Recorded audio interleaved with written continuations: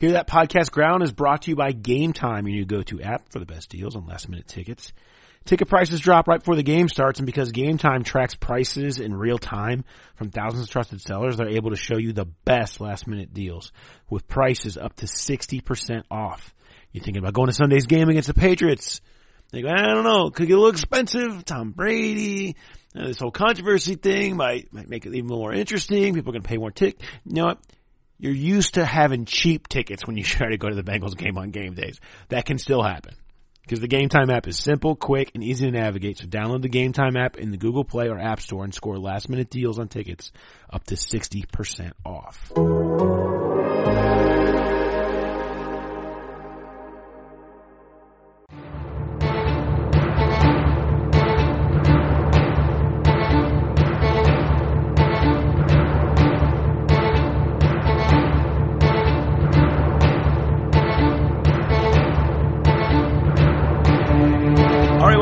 Edition of Hear That Podcast. Growlin, Paul Dehner Jr., Jay Morrison of The Athletic with you as always. And in a season where storyline after storyline just seems to be around every week and it never involves football, all of a sudden this drops on your lap. Jay, what a year we're having. It just seems like you can't even get away from the Bengals stuff. It just other stuff drops in your lap. I mean, they're catching shrapnel on this. This is nothing the Bengals did specifically, but now here they are thrust right in the middle of a national story that probably isn't going to go away for a while. No, it's not. I mean, we'll see what happens. We are going to dive into all the angles of what happened, why it matters, the fallout, the Bengals' role in this.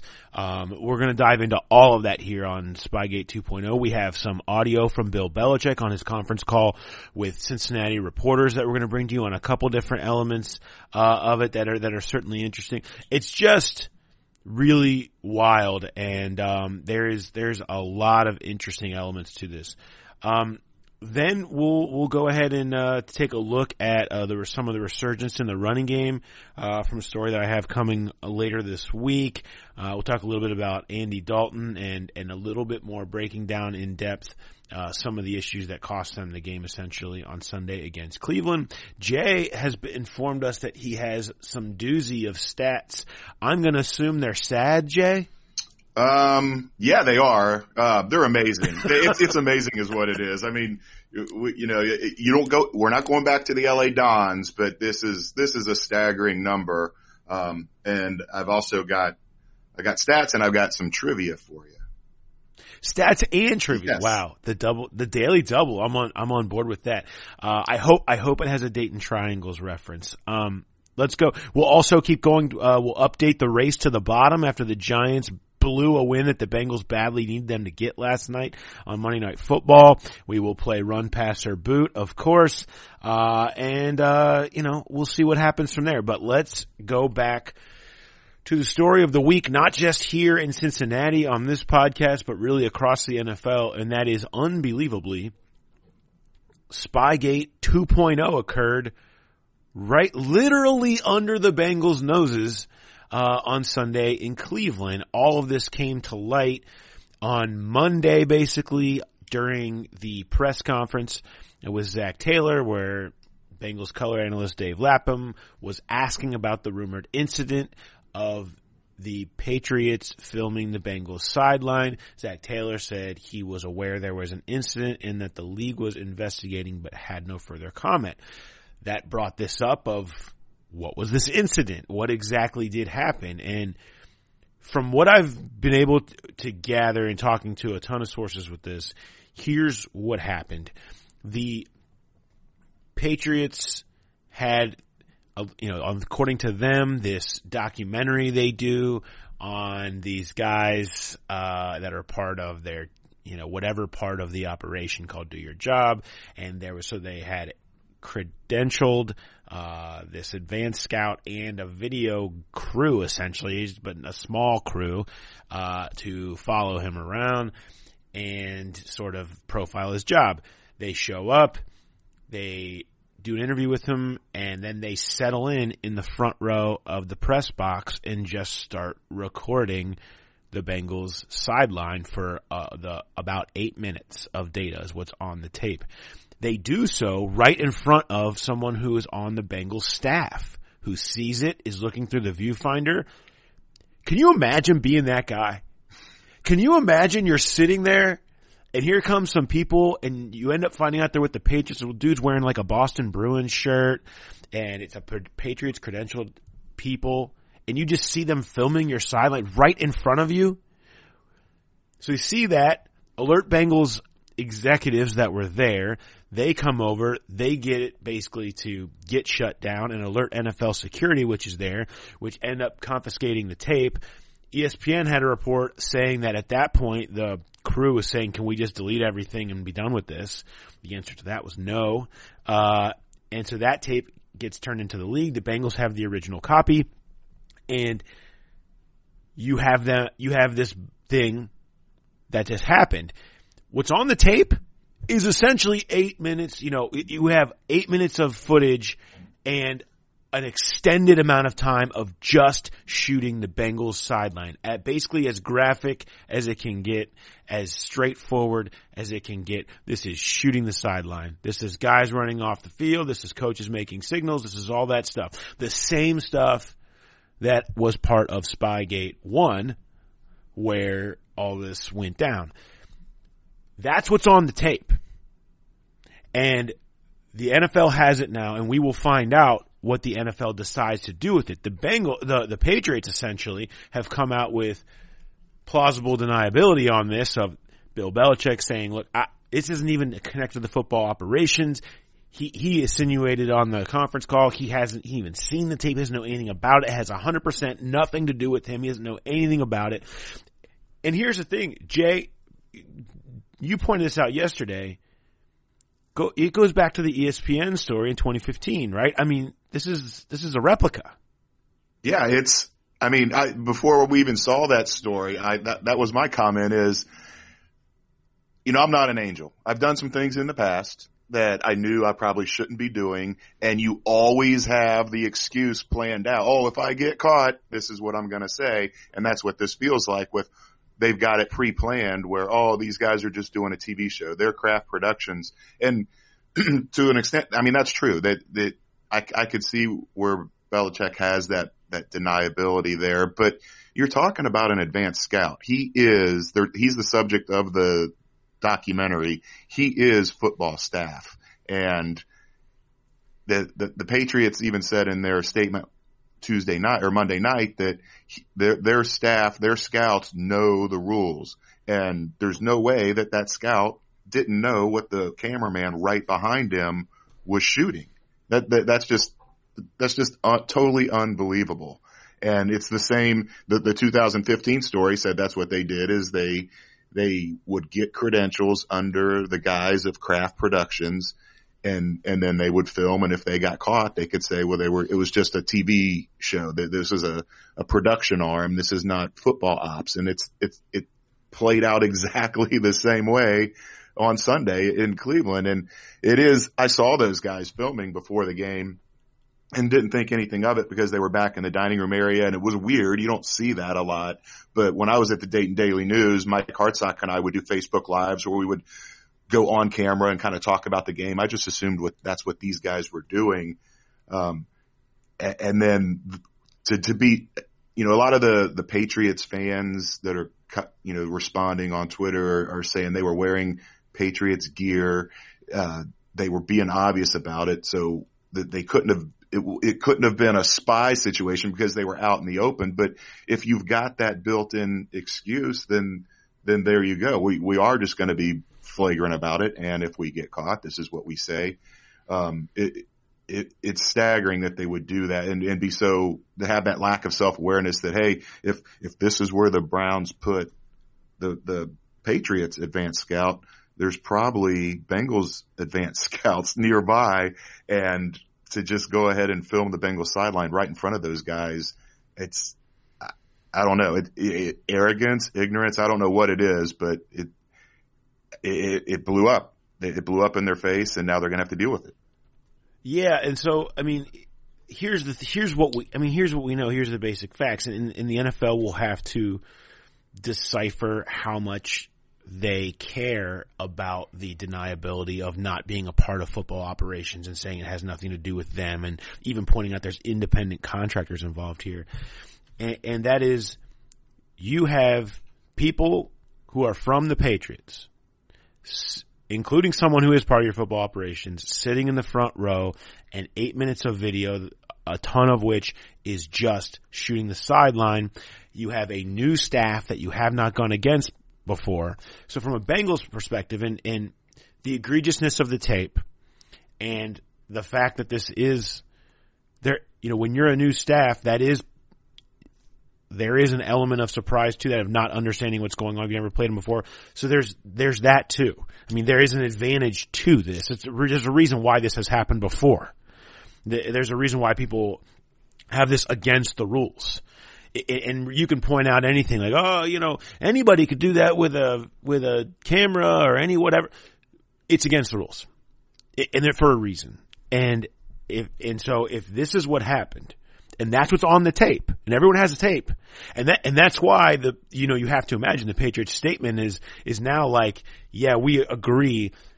And also, they did not clear it with the Bengals to be able to show up in tape here, or the NFL. And saying, that was a misstep on their part, and all of these things add up to just make you wonder what is going on here, but how it's impossible to not put this onto the Patriots as a whole. You are responsible for what happens with your people when they are on the road. Now, whether Belichick has an out on this with his saying he has nothing to do with it, whether that will get him out, whatever, I am really curious to see what happens as far as how they deal with this now. Will the NFL sweep it under the rug? The NFL doesn't want this. No. This is the last thing the NFL needs, is another cheating controversy with the Patriots. Their flagship team right now, with all the titles, all the AFC championship games, all the Super Bowls, all that stuff, maybe about to go to another one. This is the last thing they need hanging over them. So the NFL is going to see this. Will they just say, buy the Patriots' excuses and move on? Will they give it validity? What does it matter to the Bengals? I don't know. The impression I get is the Bengals are like, look, we got 99 problems and this ain't one. It's sort of like we got a lot going on here. And this is just sort of something that happened around them. They tried to address it immediately and get the tape to the NFL to do their investigation. They tried to handle it. They're livid about it because no one wants to get cheated on. No one wants to feel like they're trying to get you like that. But what does it really mean? Like, there's only so much that it does. You still got to go play the game. But, I am really curious to see what happens on the Patriots end of things. I mean, this is a Patriots issue, and this is going to be their intention is what is going, and connectivity to the football ops is what's going to decide what happens for them. But it's a Patriots thing. It's not a Bengals thing, even though it happened right in front of them on their watch. I can't imagine what it would be like to be sitting right behind that and watch that in the viewfinder as it goes on and just say, I can't even believe what I'm seeing right now.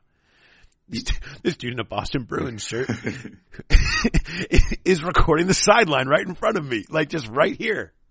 It's wild. Yeah, it's so egregious that there has to be a penalty. Now, it may just be a fine, which that's gonna be pocket change for Robert Kraft. I don't know if they would take a draft pick again. For the NFL, it's convenient that we're going into week 15. The NFL can just sit back and say, well, this is going to be a lengthy investigation, and they can just put this under the rug until even, playoffs, Super Bowl, wait till everything's over and then announce something in the offseason. You can see something at the owners' meetings, right? Of like announcing where it's sort of off the grid. It doesn't mess with their main schedule. Everyone forgets it by the time you get to the season. You can see that happen. Absolutely, you can see that happening, and I'll be fascinated to see what happens from it. But that's sort of where it's at right now. That's what happened. That's the Bengals' view of it. And I mean, they just tried to nip it in the bud as much as they could and move on. again, go listen to our Patriots folks. If you want more, obviously, from their side, but from inside what happened here, that's sort of the story, and that's where it's at. So just another week of normal business around here, as it's just the season of chaos and all hell breaking loose. One thing that's interesting about you mentioned the Bengals have a copy of the tape or the original. I can't remember which was, but they have the tape. And yes, what would they, if the NFL just sweeps this under the rug and says nothing to see here and no penalty or anything of any significance, would the Bengals put that tape out there to well, show? I mean, there's multiple copies of it. It can get out there at any point. There's no reason why and it probably will. It probably will. There's no reason it shouldn't. I mean, because the Patriots, it's the Patriots know what's on it. There's a reason they said there's wrongdoing here and admitting that there was filming of the field that went on. Mm-hmm. I mean, there's a reason they're saying that because you can't run. The tape don't lie, man. You can't run from it. The NFL has it. Everybody has it. That's what it is. And so it will get out. Let me tell you this. The NFL is watching and not Park Place. The coaches that have been frustrated by what happens when you play the Patriots for years and accusations of this stuff for years, and that's documented over the course of, everything that's happened with them. And, that ESPN story from the bombshell from 2015, you can go back and reread that and go through all that stuff. The other coaches in the league are watching this and how the NFL handles this because everyone is appalled. No one wants this to happen to them. No one wants to think that this type of stuff is still going on. And maybe the Patriots are able to distance themselves from it from a football ops perspective. Maybe they are. And maybe they're able to play the game of coincidence. But boy, there's a whole lot of coincidences that's here. And if the NFL doesn't make them answer for it, you got to wonder, certainly, why would anything stop them from doing this again then? Yeah, I mean, I can imagine there's probably going to be a lot of teams that aren't going to credential Kraft Productions anymore. And the other thing is, this has been the Patriots say this is an ongoing series. They do a different documentary every week on a support staff personnel.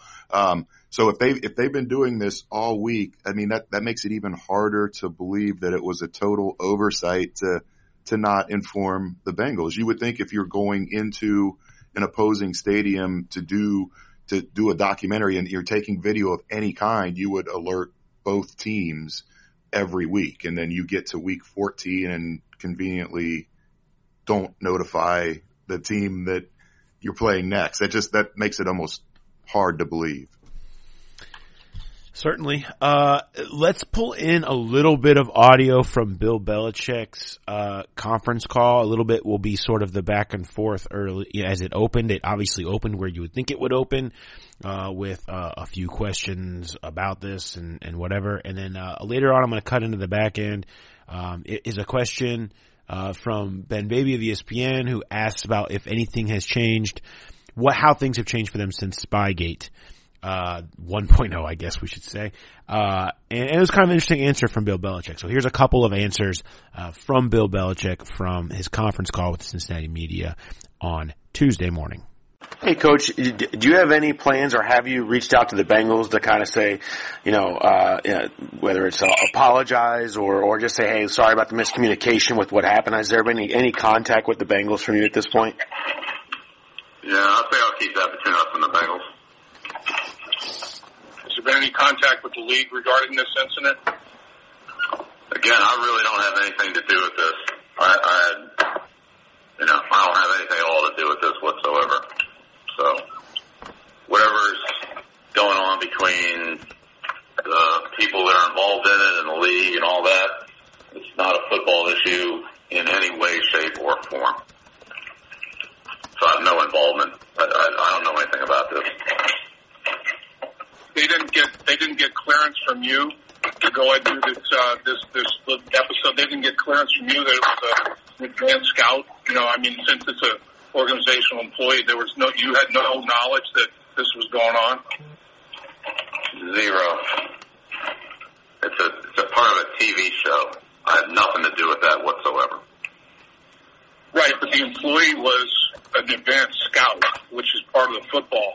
So you had no knowledge that they were going to go and tape this advanced scout doing do your job episode. Nope. How differently do y'all operate, after everything that happened in 08 when the NFL fined y'all and took a draft pick? How differently, just from an entire, as an entire franchise, do y'all function now than maybe you did before all that happened? I mean, we always try to do everything the right way. Look, we're competitive and we'll, try to be competitive in every area, but I mean, we don't knowingly, intentionally want to do anything that crosses the line. But since that's happened, I'd say we've tried to keep a good distance behind the line and not maybe take it as far as we might have in the past, but I mean, it's never really fundamentally changed there. Okay, there's the hoodie, and we figure out what a good name. Are we just, if you're gonna have a sequel, it needs like an end to it, like Spygate 2.0. Is it like Return of the Jedi? Like Return of the Hoodie? Is it Return of the Video? Is it what Return of the Camera? What are we? Do we have a good name for it? You gotta have a good name for it. Filming the Flailing. Just a gate. Filming the Flailing. That's the other part about this. And this will be the hysterical footnote in 5 years when people just will forget anything other than, whatever the punishment ended up being, it was for taping again. You did this against the Bengals. Like, do you really need this? Is that necessary? It's like when someone who's just a habitual liar, it's like, you just can't help yourself, can you? Like, why would you even need to do this? That's the story here. That's the headline behind all this. The headline should be Belichick frightened of 1-12 Bengals. That's the headline to this. It's like millionaire shoplifts pack of gum. It makes no sense whatsoever. And maybe that's part of their plausible deniability is, why would we do this? It's the Bengals. Why would we do this? Oh man, unbelievable. Let's dive forward a little bit more into the Bengals. Thank you to everybody that came over for Spygate talk and filming talk. And but we're gonna go ahead and talk about this bad club. That's playing out the string here of 3 more games. First of all, let's update the race to the bottom, shall we? The most important aspect of this season.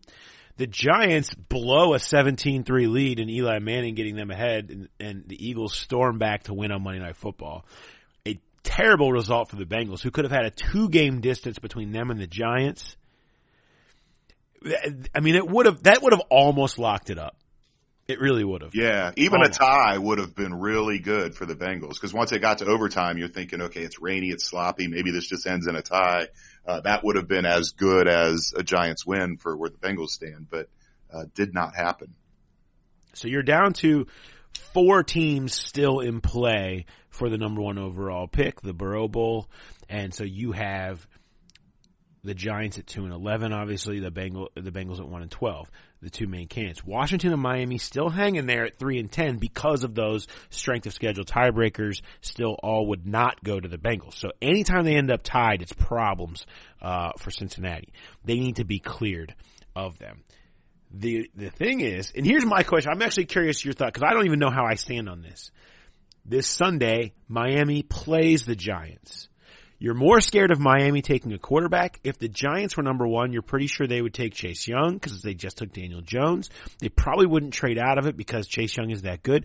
Who do you want to win if you're the Bengals? Do you want Miami or the Giants to win on Sunday?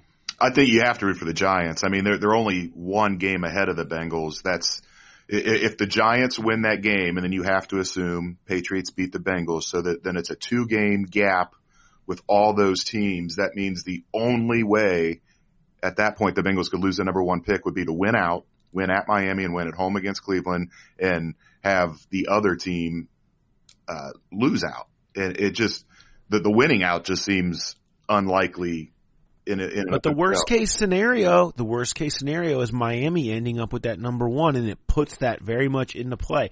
If Miami is 3-10, the Bengals go to Miami in the bowl for number 1, and if the Bengals were to win that game, You then, in the last week, have the Bengals playing a Cleveland team that you can argue they very much should have beaten, and they're kind of pissed off at for losing to in week 17. A Cleveland team they'll have nothing to play for, and that has totally imploded. Beckham wants out. He's telling every quarterback he comes up to after the game, can you come get me? And Miami's playing New England, who have plenty to play for. In New England. That is everybody, New England has plenty to play. Yeah, I mean, that is a frightening scenario where you then end up in this tie and Miami is picking one. And then you could end up in a tie with the Giants having 3 wins too, and you're picking third. And you don't get either guy. Well, here's then you're right there, because you look at what the Giants have left, and there's a chance for wins in week 16 and week 17. Very much. Yes. Washington and Philadelphia after the Miami game. Yeah. Yeah. So maybe all very winnable. Maybe you do root for Miami if you're a Bengals fan. I think you root for Miami because I do think the Giants will win another one. I just, the worst case scenario is Miami in front of you, because I do think inevitably you get Burrow at 2 if the Giants are 1. It would take a lot for them to trade out, and people would maybe be willing to do it, but I think the Chase Young thing keeps them there. So the scary scenario is Miami. And if the Giants beat them, it opens up. All you got, here come the Bengals down to Miami for their pointless win. And then New England, you can just see it playing out. So anyway, that's an update of the race to the bottom. Pick your pony this weekend on what you want to see.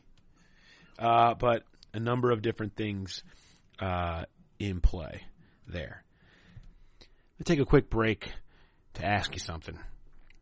Have you had a long day at work? Maybe a tough day at school? You are locked into Twitter and can't stop reading the latest updates in Spygate 2.0. Whatever it is, your answer is DoorDash. Restaurant quality food with a living room dress code. Look, your parents don't pack your lunches anymore, but you still need to eat. Have your favorite restaurants brought to you with DoorDash. Brown paper bag, not included. Look, DoorDash connects you to your favorite restaurants in your city. Ordering's easy. You open the DoorDash app, choose what you're going to eat, and your food will be delivered to you wherever you are. Right now, our listeners can get $5 off their first order of $15 or more when you download the DoorDash app and enter the promo code GROWLIN. That's $5 off your first order when you download the DoorDash app from the App Store and enter the promo code GROWLIN. Don't forget, that's promo code GROWLIN for $5 off your first order from DoorDash. Okay. Let's go into, I want to talk a little about the running game. And I'm writing about this week. You look back over the last 6 weeks, and the Bengals have been one of the best running teams in football, believe it or not, which is incredible when you consider they were on pace to break the records of the Los Angeles Dons and the Dayton Triangles and everybody else 7 games in for the most historically bad rushing offense. They were on pace to break the fewest rushing yards in a season by like 200 yards. That includes 14-game seasons. They have been great the last 6 weeks, to be quite frank, running the ball. And so I sort of started digging on why did that really happen? What did happen here? And I find it really interesting, and I actually do think the reasoning why is fairly encouraging for Bengals fans. So around week 7, week 8, I should say, when they were going to London, a lot of time on flights, a lot of time to, the Bengals decided it was really time to dig into this running game because they had the bye week coming, but they knew they needed to change up their scheme a little bit more against the Rams anyway, because the Rams would be so familiar with everything they had been trying to do. When they came in, their foundation was that Rams system, and it just didn't fit. It wasn't working. The Bengals couldn't do it, and that had become apparent. So they started tinkering with some other things they could do. An interesting nugget was, all these coaches are talking and trying to kick around ideas. Jim Turner. So I have a lot of history with these pin and pull gap schemes where essentially you get the receivers or outside guys coming down from the outside and blocking the edges while you get these centers and guards pulling out to the outside. And that can be a difference maker. You can take advantage of some of the athleticism, because the problem the Bengals have this year, and that they quickly discovered, is they just can't impose their will on people. They just can't. They're just not good enough. They miss too many blocks, and they just can't do it. They just can't move people. It's just not a thing. And so, how do you run the ball when you can't move people? Right? That's the essential question, and the answer is you can do it. You can scheme that up, and they started trying to find ways to do it. And in the process, I realized also Joe Mixon's style did not really fit this either. Like the running to the edge and one cut thing, he was too often not going all the way to the edge, not thinking he could get there. He was too often getting stuck up on the inside, and so none of it work together. Alex Van Pelt, the quarterback coach, points out, back in the day, the Packers used to toss the ball to Eddie Lacy, and you wouldn't think to do that. A big back, you think you just want to get it to him and let him pound it up there, but it really worked for Eddie Lacy because it took him more time to get his speed and power going. So it bought him time. It got his eyes upfield. Why don't we try that with Joe Mixon? That seems to maybe part of his thing. And so one play, they ran it in London. It went for like 13 yards. And Joe looked great cutting off of it. The Bengals pulled out, and it looked fantastic. And everybody kind of looked at each other and said, maybe we might have found something here. Lo and behold, 6 weeks of doing a whole lot more of that, still doing some of the other stuff and whatever, and then changing the way they block up a play that is a middle run play where they allow CJ Uzomah or the tight end, whoever's playing tight end, to come through and run up to the second level, up the middle, instead of asking one of the guards to go do it because they just weren't able to get up there because they couldn't push people enough. Made that play super effective. All of that stuff, those two plays play off of each other. All of a sudden, got a really dynamic run game going, found plays that fit to Joe Mixon's eyes. They were a little closer to what the Bengals were doing last year. And now everything's working. Trey Hopkins is like, I never pulled like this in my life. Now Trey Hopkins out here pulling all the time. They found something he actually does really well. Being able to take this huge problem, almost a potentially insurmountable issue of having a historically inept rushing game, figure out the way to solve that puzzle on the fly as a coaching staff, with everybody sort of having their own personal input with different history they've had, I think is a very good sign that despite as poor as they have been offensively this year, particularly in scoring touchdowns in the red zone, they got to fix that. That showing they can solve that problem on the fly, I think is an encouraging element. And just the fact that they kind of know how to run the ball a little bit more now. I think there's something to that. And, it's really interesting how that evolved and how they approached it and ended up solving it. Yeah. I mean, we've gotten questions about what changes there might be on this coaching staff next year. And there've been questions about whether Jim Turner will be back. He absolutely is coming back. I mean, Brian Callahan talked about it yesterday about how much he spearheaded this whole thing and how it was Jim Turner that came up with the idea that, hey, Trey's pretty athletic. We need to pull him. We need to get him out in space. And that so much of this resurgent is on Jim Turner. And it was interesting. We were interviewing Joe Mixon after the game, Sunday in Cleveland after he'd set a career high, and Jim came over and kind of interrupted the interview session just to shake Joe's hand and congratulate him on a good day. It's kind of a weird interaction. You don't see that a lot, but they do. They've really got it going, and it's not just that these plays work better for Joe, that they work better for Joe even when they break down, because he's so good at just reversing field and scrapping. If it's not there, just going back the other way, and you've got everything flowing one way, and then all of a sudden you got Joe cutting back. Some of his biggest runs this year have been that, when there's been nothing in front of him and he's just cut back and kind of made things on his own. So you mentioned, I don't know if you've dug into this, you mentioned the last 6 weeks, actually the last 5 games, the Bengals are averaging 127 0.8 rushing yards per game. That's 9th best in the league. That is, anytime you're top 10, that's pretty good. When you go from 32nd to 9th in a 5-week, or I'm sorry, 32nd to not, in a 5-week period, that's really saying something. And it's not just adding more explosives, which they have in the last 6 weeks. They have 32 overall rushes of 8 yards or longer. That's 5th most in the league. In the first 7 games, they were 30th in that stat with only 18. You have their negative rushes of 0 or negative yards. First 7 games, they had 40 of them, which obviously was worst. And then the last 6 games, they have 27, but 10 of those came against the Jets in that blowout where they were just pounding it up the middle with the lead against that good Jets, just running clock. So take that Jets game out, only 17. I mean, that is significant because those negative plays were just killing them on drives. Now their drives, even though they may not always score, obviously, and even though they may not always even, attempt a field goal or whatever, they're not 3-and-outing. And that has been a huge help for their defense. They have given the defense more time. They've run more plays on offense than defense at times. It's helped them play much better complementary football and kept them in games, quite honestly. This run game getting solved has been the biggest reason. I mean, their defense playing better for sure, but those go hand in hand a little bit. Has been one of the biggest reasons that they've been competitive and stayed and got their first win and all that stuff.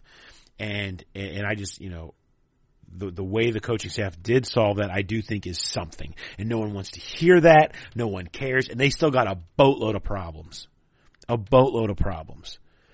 But I hear more often about how this is one of the best communicating coaching staffs and best coaching staffs they've ever worked on for really knowing how to solve problems and being able to intelligently approach the game. And people are screaming and yelling because they don't want to hear. But I hear that. It makes me want to see what it looks like when they have a little bit more of their roster. That's what this is about. I mean, this is about, okay, they had to learn their personnel on the fly. They basically had a half a season to figure out who did what, who can and can't do what, and learn how to fix that and solve that. Now they know what they can and can't do. They know who to get rid of for that fact, what they need desperately, and how to make that work. And it does make you feel like, hey, that stat I told you, competitive L's. Mm-hmm. They now have 7. One more competitive L, and they're in that group of teams that year over year, almost 100% improve by a lot. 4.5 wins on average for teams that have 8 in the last decade have had 8 or 9 one possession losses from one year over the next. There's a law of averages to that. There's improvement to that. There's understanding how to win those games to that. And that's a very real stat. I mean, 8 of the 11 teams in that bucket were 500 or better the next season. There is reason to believe in that. That's all I'm saying. It doesn't mean it's going to happen. It doesn't mean Zach Taylor's suddenly going to be a coach that everybody's going to get behind or whatever it is. But I'm just saying the way they've solved this problem, I do think could be indicative of a bigger one. And throw Lou Anarumo in there too now. For all as much as he deserved to be criticized, that defense has played so much better since this second half of the season, particularly these last really 4 games, I guess, since that Baltimore game debacle. But Lamar has churned up everybody. But they really have, and there is something to that where you do have to credit Lou Anarumo for figuring out some things as well. I'm not saying that means they're great. I'm saying progress is important to see. And it's not just the close losses that you talked about. I mean, Bill Belichick pointed it out on the conference call. He said, the Bengals have played some really good teams. I mean, you go back and look at that, just the first month of the season, Seahawks, 49ers, Bills, Steelers, those are all playoff teams right now. And then you throw 2 games against the Ravens in there. They played the Rams, who are in the hunt for a playoff spot. The whole reason that they're not going to get that number 1 pick because of because of the tiebreaker, because their strength of schedule is so good. I went through for today's story for the final thoughts. I just added up what the strength of schedule is for the 4 teams vying for the number 1. But with the Bengals opponent win percentage being up around 580, that's crazy. I would be willing to bet that's the toughest schedule in the league right now. And there's something to that. If you're not just, playing close games, but playing close games against really good teams, yeah, it doesn't mean anything on the ledger this year, but you're everything right now. It's one eye on this year, one eye on next year.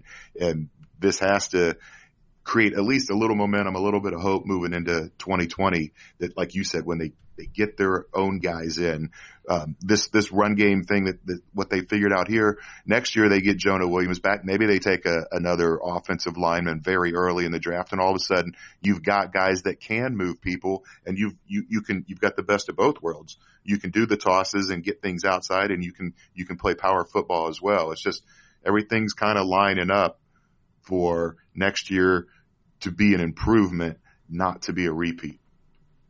Yeah, I mean, and that's where so much of the onus will fall on Zach Taylor to find ways to score more points, because they have churned out more yards. They have been able to run the ball. They've played better defense, but yet they still are the only team in the NFL by a wide margin to have not scored more than 2 touchdowns in a single game. Last, as you know, if you listen to the podcast, last team to do that was the 2010 Carolina Panthers. A whole decade this hasn't happened, and here they are 3 games away from not having a single game where they score more than 2 touchdowns. That leads to my trivia. Let's go. What's your trivia? Okay. How many consecutive second half possessions have the Bengals gone without scoring a touchdown? Oh man. Yeah, they basically ran it out against the Jets. Nothing against Cleveland. I mean, we'd have to get how many is it? What is it? Are we in the 40s? Almost. The last time they scored a second half touchdown was the final possession in the Jacksonville game. Since then they went 5 against the Rams, 6 against the Ravens, 6 against the Raiders, 7 against the Steelers, 7 against the Jets, 4 against the Browns. They are sitting on 35 consecutive possessions in the second half without a touchdown. Wow. Marvin got killed for not making halftime adjustments. Somehow that has eluded the fan base. I haven't heard Zach get the slings and arrows over that, but that's amazing. No second half touchdowns since that Jacksonville game. Jacksonville was a long time ago. It was. Was that week 6? Yeah. I mean, that is week 7. That is so crazy. That is so crazy. Well, gosh. Is that your trivia / Jay's Got Stats, or do you have a separate stat? Oh no, I've got better stats. You want to get to them now? Let's get to them now, and let's, because I'm curious now. I need to know if this is gonna be more impactful than what you just told me. I can't wait any longer. Okay, so on Sunday the Bengals outgained the Browns by 118, and they won the turnover margin. So, when teams do that, when they win the turnover margin and outgain opponents by at least 118 yards, this is so ridiculous. They were 220-0-1 since week 11, 2013. 221 consecutive games without a loss until the Bengals did it on Sunday. Wow. That tie, the only other time a team didn't win. Oh no, don't tell me. Washington, London, 2000, also the Bengals. No, there was the Bengals? It was. So I went all the way back to 2000 just because my brain couldn't handle going any further. But there have been 763 games where a team has outgained an opponent by 118 and won the turnover battle. The record in that game is 744, 18-1. That's a 97.6 winning percentage. And the Bengals bucked it on Sunday by losing to the Browns. That, as they say, is a doozy. 220-0-1. And you know how you lose that game? Pick Your six. quarterback kills you. Yep. Your quarterback kills you. There's two plays, almost three, but two particularly egregious errors by your quarterback that make that stat possible. It's somehow being unable to throw a basic 3rd and 23 slant to Auden Tate. Instead, high and behind and over the top, just like in Buffalo. That leads to a pick six. So now all your yardage is wiped off and you flips the score, all that stuff. And then, we can talk all we want to. We can talk and we should, about the play calling in the red zone. Because there was some bad stuff happening down there. But as the quarterback on 1st and goal from the 2, if a pass play is called, where the call is basically trying to run up real quick, catch them snoozing, and try to, get the pass on them. If it's not there, you have to get rid of that ball. That is QB 101 stuff. You have to get rid of that ball. And to not do that and take the sack there is just killer mistake. It's as simple as, nope, not there. Oh, throw it away. But to drop back, this wasn't like, Cameron Hayward beating Billy Price in Pittsburgh and planting him in 1 second. This was a standard drop back, 2.5, maybe a little under. I'm not sure how fast they got back there. Just throw it away. You just have to. And to not do that. And then here's the other kind of weird thing. On that 3rd down, before that? The 3rd down right after that. Oh, yeah. He throws it away. And rather than, hey, the 3rd down there, throws it away instead of holding it or trying to make a play somewhere, throws it away. Well, there, you can take the sack or you can do whatever because you're just kicking a field goal that's a touch longer when you're in the goal to go. I mean, what's the difference, between 30 and 39 or whatever? Throws it away. Those plays are killer. And that is how you lose that game. That's how you buck 220-0-1. Is that what it was? Yes. I mean, so now we have the Seattle game, which was the incredible against all odds outgain them by 196 and lose, period. Which has almost never happened. It was I believe I have to go back and check that one, but I think it was teams are 103-3 or something. And then you have this one, 220-0-1.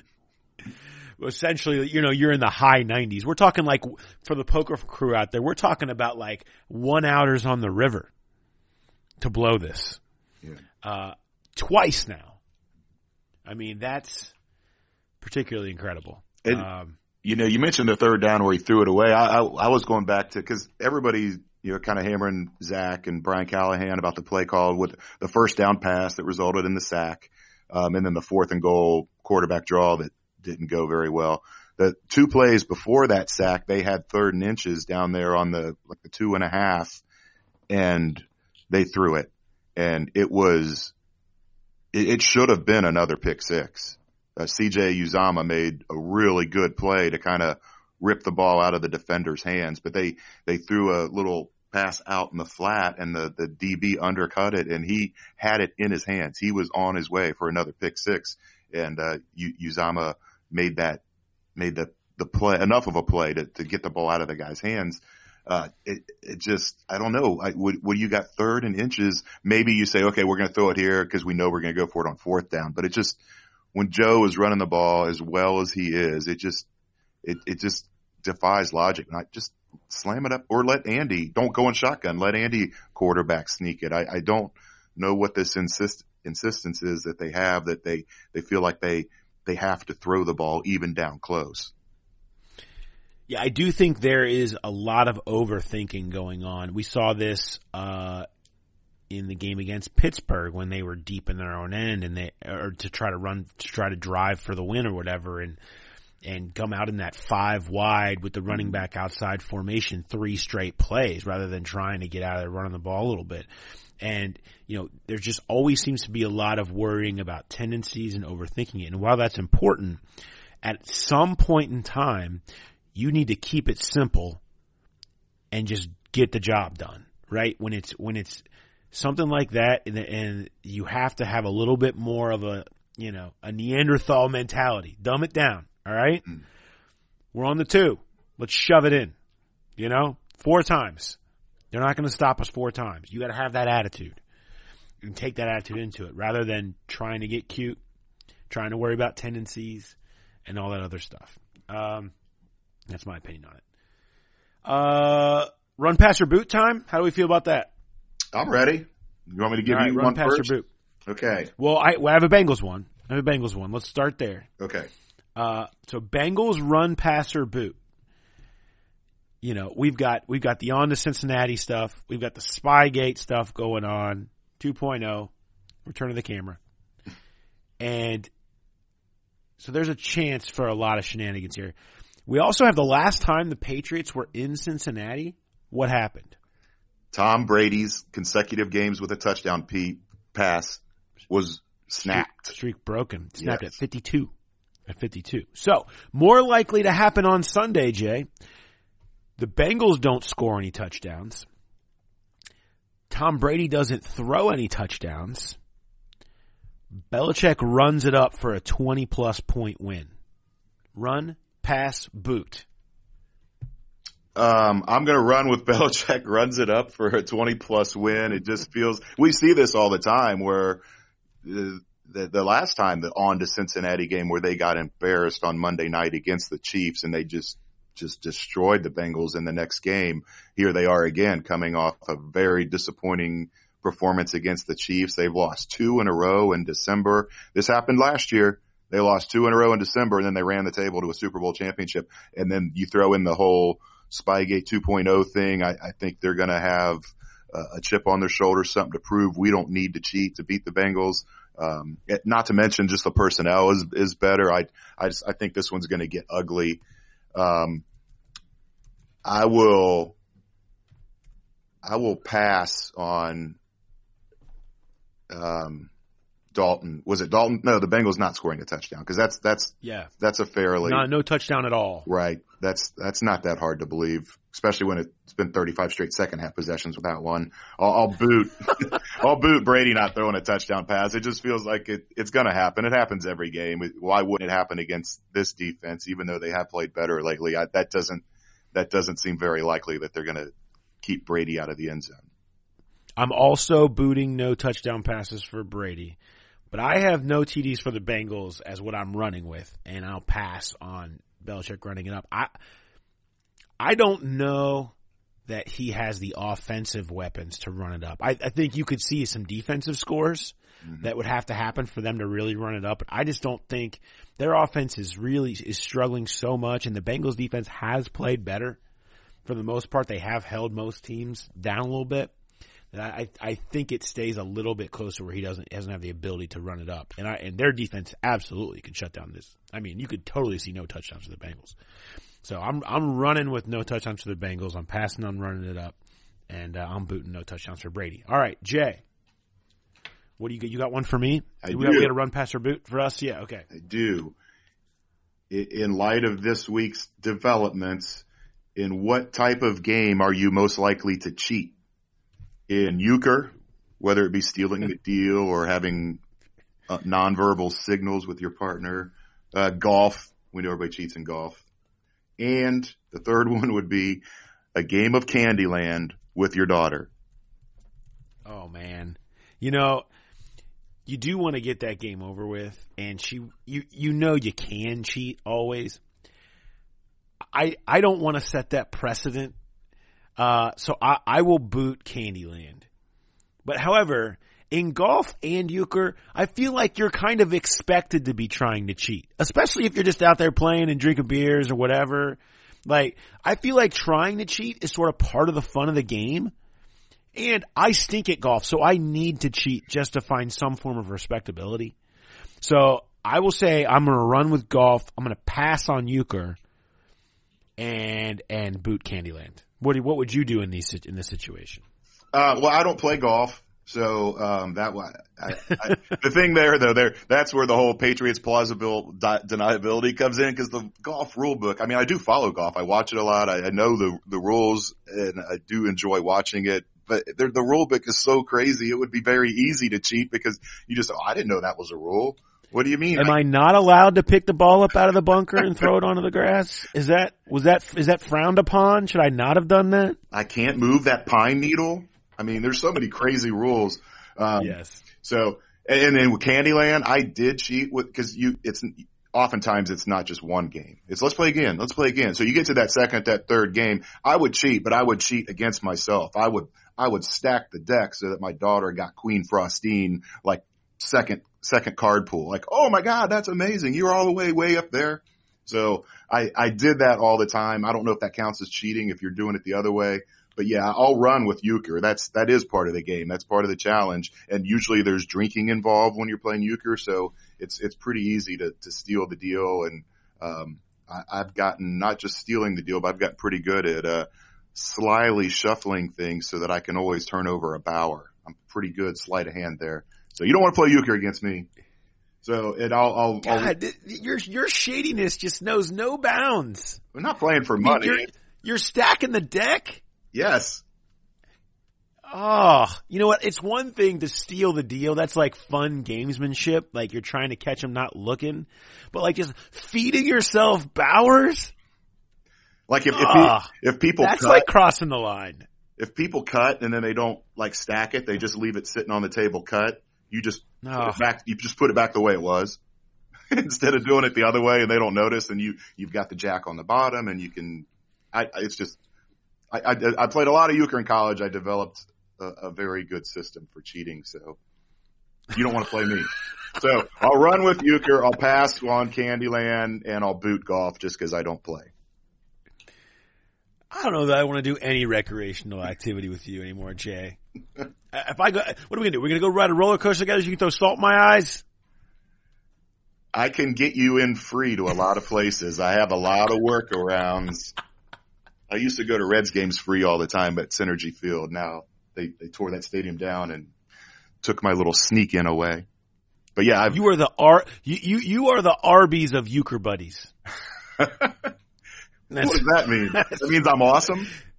No, it means you're disgusting and filthy, and people probably call you Mr. Tickle. All right, that wraps it up. I want to remind everybody we have the bonus episode coming up on Thursday. I will have an interview with the Athletics LSU writer, Brody Miller, who has a fantastic piece on the background of Joe Burrow, the leader, and how he has been this truly dynamic leader for the LSU program and how that happened in the accounts of everybody who watched it happen from the inside. So really excited about that interview as the Bengals try to land the Joe Burrow sweepstakes here over the last few weeks. So of that, we'll of course have our predictions for the weekend. And, hell, there's a pretty good chance we'll have a few more developments that we'll have to discuss between now and then as well. So look out for that. So plenty to come on the bonus episode. If you don't subscribe to The Athletic, highly recommend it. Hundreds upon hundreds of the best writers in the country, every team. You pick your teams that you like, and you have incredible coverage on it. Plus, Cincinnati, myself, Jay Morrison, Trent Rosecrans, on the Reds. Justin Williams is just killing it on the UC beat. Shannon Russell had a great story this week on Xavier, on Travis Steele, going to Dana's and having his kid plop down $1,000 for all the drinks for everybody in there, which is just great. Love that story from Shannon. Mo Eggers columns. Look, we've got it all covered. And so great stuff if you're a Cincinnati fan. And then if you, love teams even across the globe, in Premier League, whatever, we've got you covered there. So all for one low price. And you can even find a deal. I believe I saw a sponsored deal going around for 50% off right now. Don't pin me down to that. I don't want to like pissed my bosses off, but I saw that on Twitter this afternoon. So great gifts. Great gifts for Christmas for sure. Anyway, thanks everybody for listening to Hear That Podcast Ground, and we will catch you on the bonus episode later this week. Have a good one, everybody.